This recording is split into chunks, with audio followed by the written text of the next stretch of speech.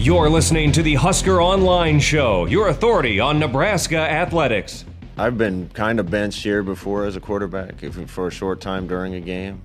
Got booed when I came back into the game to some degree. Sometimes you need that shake-up, and it puts a chip on your shoulder. There's no doubt in my mind Luke McCaffrey's the future around here. But right now, to help us win, we got to play the guy that gives us the best chance. And I think Adrian's been playing with a little chip on his shoulder. Luke's playing well. So we're going to evaluate this week and see which one goes out there. I feel good about both of them. We just need to keep coaching them as well as we can so we get the best that we can out of them.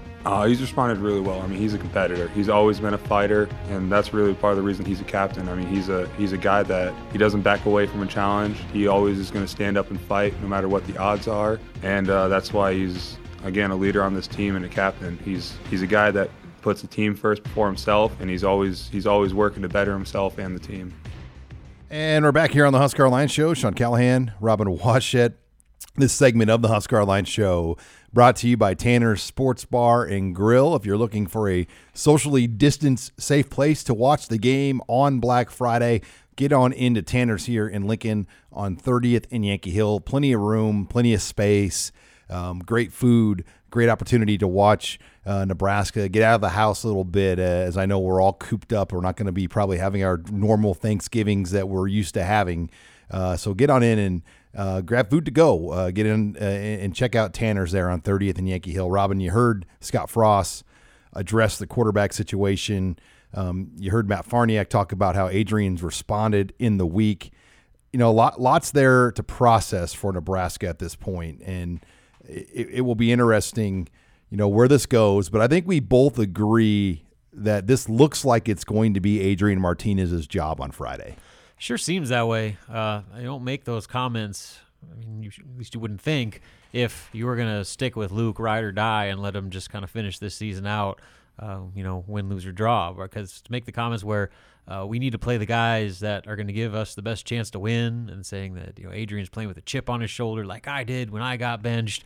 He's setting it up. Yeah. I mean, basically, I don't know how much more you need outside of a full-blown official announcement. So right now, yeah, I would expect Adrian to be the guy. I think that's the right call at this point. Luke, I think, has a lot of talent and a lot to work with down the road, but he is clearly not ready. What he showed against Illinois, he just was not seeing the field. It got to the point where, after that first play, he was so rattled and so nervous by the rush that he wasn't seeing anything past the pass rush, to where he was sitting in the pocket, the pocket would collapse on him, and he'd take off and run. And there were wide open receivers just streaking down the field on multiple plays that he just did not see at all. And your offense will not function if that's what's happening at quarterback. And so, maybe he has a little bit more of that dynamic playmaking ability than Adrian does right now. But Adrian's at least going to see the play. He's going to know where to put the football. And I still think that there's a role for Luke in this offense. I think you can still play both quarterbacks like somewhat they did against Ohio State. But I think right now, Adrian, as your quarterback, gives you the better chance to win than Luke McCaffrey. You're listening here to the Husker Online Show. And Robin, I think there's a fair take here that maybe there was a little bit of overreaction to the benching of Adrian Martinez. And we all get emotional. We all get hot takey in the world that we live in today. And yes, Adrian struggled against Northwestern. He made some mistakes. Turns out Northwestern's defense is pretty good. But when you hear Pat Fitzgerald this week say that this could be a similar defense to the 1995 team that went to the Rose Bowl, which was, a defense that I remember Mike Riley was the offensive coordinator for USC when they played Northwestern in the Rose Bowl, and he said that they were scared to death of that defense because there were no big plays allowed by them the entire year. And that's really that defense. They are not allowing big plays against anybody. And Adrian had some moments. They got in the red zone multiple times. And I think we're learning Northwestern's pretty good on defense. And Luke McCaffrey is pretty good at the things he can do well, but he can't read the field. He's 10 of 24 right now of throwing passes between the numbers over the middle. Yep. Last week, he was 0 of 4 on throws that traveled longer than 20 yards, and he had 2 picks on those throws. Now, I know that was also a big criticism for Adrian, the fact that there was no downfield passing game, but put it into some more context. The defenses he was playing were Ohio State, where Nebraska was intentionally not trying to chuck the ball downfield against those defensive backs to risk, making big-time mistakes. And then Northwestern, turns out they're maybe one of the best defenses in the country. So, I mean, that's what he was up against. And, as far as trying to create vertical passing game and taking shots downfield, those are probably the two worst defenses you want to try to do that against in the Big Ten. So I honestly think that if Adrian Martinez would have started against Illinois, Nebraska wins that game by 2 He's had his touchdowns. best games of his career against Illinois. And he checks in, and yes, it was in garbage time with the game well in hand, but he was 3 of 4 passing, and his only completion was a drop, and he led him for a touchdown. I mean, just their second touchdown pass of the season. So, say what you want. Adrian right now gives him the better chance, and it's because he is the better passer, and he has a better understanding of how to read defenses than where Luke is right now. You're listening here to the Husker Online Show as we talk offense now going into this Iowa game, Robin. And another thing is running back.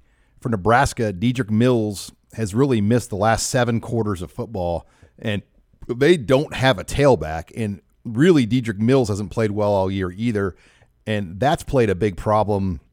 And if they don't have Mills healthy for this Iowa game, it's going to be really interesting how they run the ball, because Luke McCaffrey is probably their best runner, and he's a quarterback. And if you start Adrian, you have to think there'll be some imaginative stuff drawn up with Luke McCaffrey still involved in this game. And if they're going to, quote, bench him, I think they've got to figure out a way to massage it enough to say, look, you're going to be a Taysom Hill type guy for us now. We're still going to play you a lot, and we don't have a running back, and we need you to run the ball and do things for us too. Well, right now, Luke McCaffrey is your best running back. He is by far the most productive offensive player on the team with his ability to run. And so to take that out of your offense, I think would be insane. So starter or not, Luke has to play. He is your most dynamic playmaker on offense, and you have to get him involved. I saw a stat where Luke McCaffrey has more carries than all of Nebraska's running backs combined this season. So stop. He's gonna have a role, and I think he needs to have a role, especially given the question marks at running back. Dedrick Mills had a really good game against Iowa last year, and so not having him, can Marvin Scott be that guy? Probably not. Is Wandale? He's gotten multiple opportunities, but really hasn't done much with them. And so, you have to be able to run the ball to beat Iowa. It's not a secret.